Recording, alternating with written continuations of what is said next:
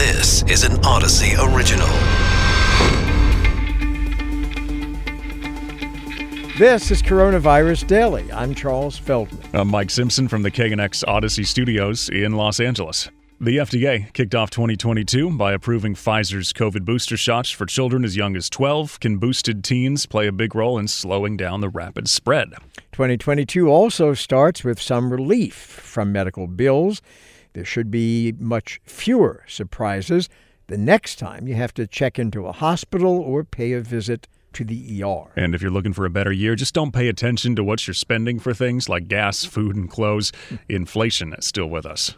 We start with COVID vaccine booster shots for younger teenagers. Dr. David Kimberlin, professor of pediatrics and co-director of the Division of Pediatric Infectious Diseases at the University of Alabama, Birmingham. Dr. Kimberlin, we've been told throughout this pandemic that kids simply aren't getting as sick from COVID. So why do kids as young as 12 need boosters? Well, there certainly has been that thread of information across these last couple of years. But as we all have experienced, as we learn new things, some of the old understanding fades away. And I think over the course of the 2 years, as we've seen 800 or so children actually die of COVID, it is now the 8th leading cause of death in children in this country. I think it kind of puts aside some of those earlier myths of it not being a big deal for children. It certainly can be. Now, that said, it's a much bigger deal in older adults. I don't mean to be drawing a parallel there, but this is a big deal in children. And having another way to try to decrease the amount of the virus around us not only helps the individual child, that's what these booster authorizations for now 12 through 15-year-olds do. So we can boost 12 and over. Not only is it better for the individual, but it's better for society. Is some of this also geared toward hopefully keeping the schools open as much as possible? Because I don't think anybody wants to go back to the days where everybody's learning from home. You're definitely right about that. That we learned the hard way of the deprivation of not being in school and what the downsides of that are. And no one is seeking to go back there. There's no doubt about it. I hope so. I do think we have to have in this country a more thorough consideration and conversation about what we expect of these vaccines and boosters. If we expect the vaccine and boosters to take care of every runny nose caused by this virus, I think we're likely to fail at that. I don't think we can ask any vaccine to be able to achieve something that remarkable. On the other hand, if we are asking these vaccines to keep us from having severe disease, from being hospitalized, and from dying, then that they're already doing very well. And we know that having that booster dose will have that kind of positive benefit, even against Omicron, which has shifted a little bit in terms of its ability to evade the immune system. So if we're thinking of keeping children in school, not only is it about the child, but it's about the adults in that school as well, that are the teachers and the janitors and the workers in the cafeteria and so forth. And it's by keeping everyone from getting those severe disease outcomes and sequelae that hopefully this can have that kind of benefit. Dr. David Kimberlin, professor of pediatrics at University of Alabama, Birmingham. A new federal law goes into effect. It aims to stop surprise medical bills that people get at the hospital. And you might be familiar with these. You go to the hospital or the ER, you get care from an out-of-network doctor or other health professional without knowing that they're out-of-network, and then you get hit with the big bill because your insurance won't pay for it. So with us to discuss the changes that should save a hospitalized person thousands of dollars is Patricia Kelmar, Healthcare Campaigns Director at USPIRG. So how will this law work, and how strong will it be? So we probably all have experienced this or know somebody who has. In fact, 1 in 5 people who've either gone to an emergency room or had surgery has received a surprise medical bill. And those are those pesky bills that come in the month after your treatment that you find out that an out-of-network doctor that you didn't choose is sending a bill for what your insurance hasn't covered. So those are known as out-of-network bills, and they're surprising to us because we didn't actually choose that kind of out-of-network care. but we're being held accountable to paying those bills. Okay, so now with this law, what happens to me? I guess the idea behind it is kind of take me out of the equation and let those other guys fight it out?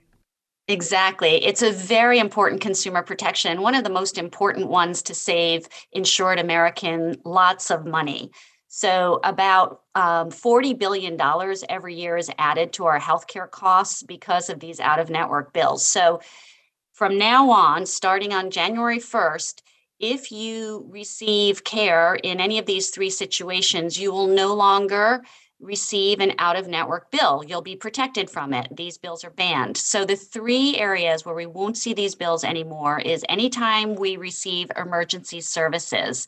So even if we go to an in or out-of-network hospital, we won't be hit with an out-of-network bill. We'll just be paying what we normally would have paid if we were in-network, our co-pays, co-insurance, our deductibles. The other two areas that were protected from out-of-network bills are in the situation of air transportation for emergency, like the air ambulances, the helicopters, and the airplanes. Those don't happen too frequently, but consumers have been paying tens of thousands of dollars in charges for those transportations by air. And then the third area is probably one of the most frustrating. That's when you've done everything right. You've picked your in-network hospital, you've picked your in-network doctor, but then somewhere along the way, while you're being treated in a hospital, you've gotten care from maybe an out-of-network anesthesiologist, or the x-ray that was taken was done by an out-of-network x-ray company in your own in-network hospital. So these charges are so frustrating because we're doing what we can to stay in network, to save costs, but then we're getting hit with these outrageous bills. So they are banned as of January 1st. Okay, now, the terminology, I suspect, is also important, right? Because I've had this situation, maybe you did too, where you go to a doctor's office and they say, oh, yes, the doctor takes your insurance. That's not the same, though, or a hospital says, yes, we take your insurance. That's not the same, though, as being in network, right? Exactly. And so these are the surprise bills that we continue to see in your regular doctor's offices. So it's not the situation that's supposed to be covered under the No Surprises Act. So the No Surprises Act, think about those surprise billing protections in the case of kind of hospital care or outpatient hospital care or ambulatory surgery centers, those out of, not in a regular hospital setting. But for sure, consumers still have to be very careful when they go to their regular doctor's office for a regular checkup. Nowadays, we're being offered, just get your blood drawn, right here down the hall.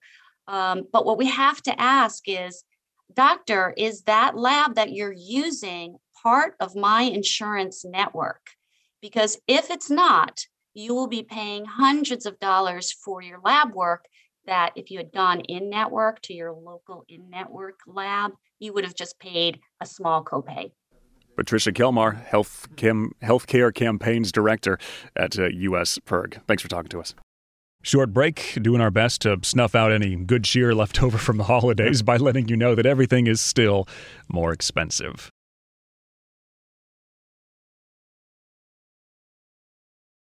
If you didn't already notice inflationary prices smacking you across the face every time you stepped foot in a store in 2021, you'll definitely notice it in 2022. Yeah, things are going to cost you more. Housing, gas, food, clothes, electricity, computers. How is this going to impact the economy? William Luther is director of the American Institute of Economic Research's Sound Money Project. He's also an economics professor at Florida Atlantic University.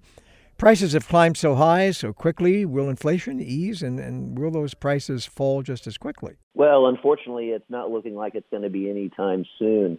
The members of the Federal Open Market Committee at the Federal Reserve are predicting that inflation will be above its 2% target all the way through 2024. So the rate of inflation is likely to come down, but it's not going to come down as quickly as perhaps we'd hoped.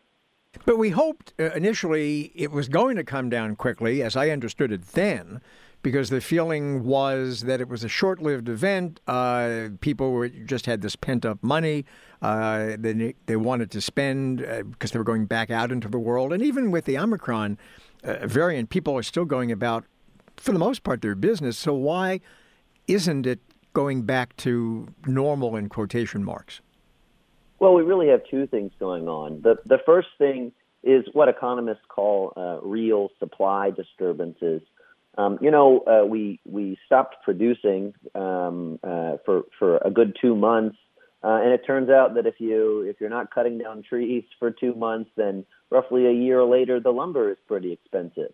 Those kind of real supply disturbances, they eventually work themselves out, and they tend to do so pretty quickly.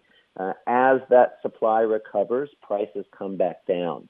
But we're also dealing with another factor, a nominal spending factor. The government did a lot over the last 2 years to prop up incomes, to help businesses, to prevent those businesses from going bankrupt.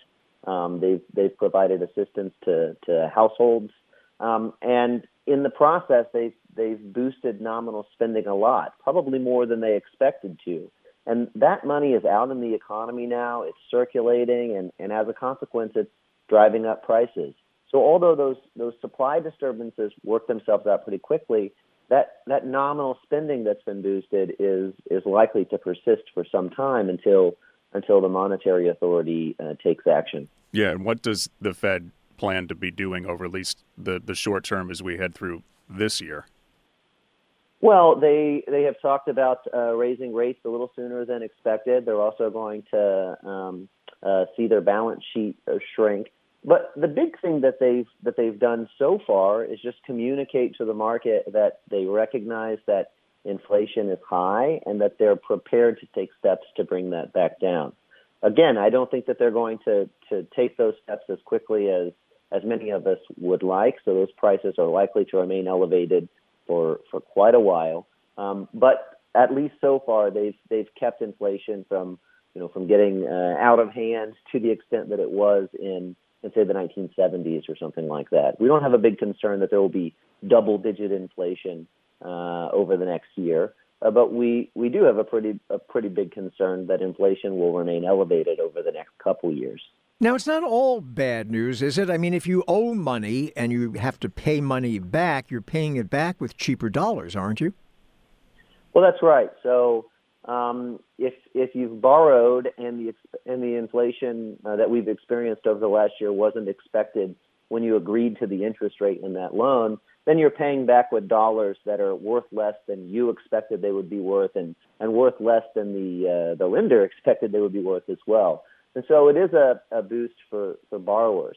That doesn't do much for the economy as a whole, of course, because for every borrower there is a lender. And so one person gains at the expense of the other.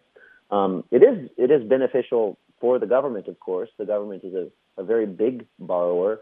And so to some extent, we are wiping out some of the debt that the government has incurred. But again, that's not doing much for the economy as a whole. That's just a transfer. William Luther, the Sound Money Project at the American Institute of Economic Research and professor, Florida Atlantic University. We end today's Coronavirus Daily with a quick trip inside your body. That's where researchers at Cedars-Sinai went to get a better idea of how our immune systems respond to coronavirus infections.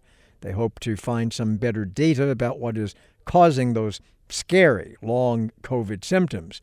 Turns out that the virus really does a number on your immune system. Cedars researchers found that even in people infected with COVID who had extremely mild cases or who were totally asymptomatic, immune systems were still hurriedly producing antibodies in excess, something a healthy body is not supposed to be doing. Now, one researcher described the phenomenon as COVID traumatizing immune systems on its way out of bodies. This is an Odyssey original. You can find us and others at the Odyssey app, Apple Podcasts, Google Podcasts, and Stitcher.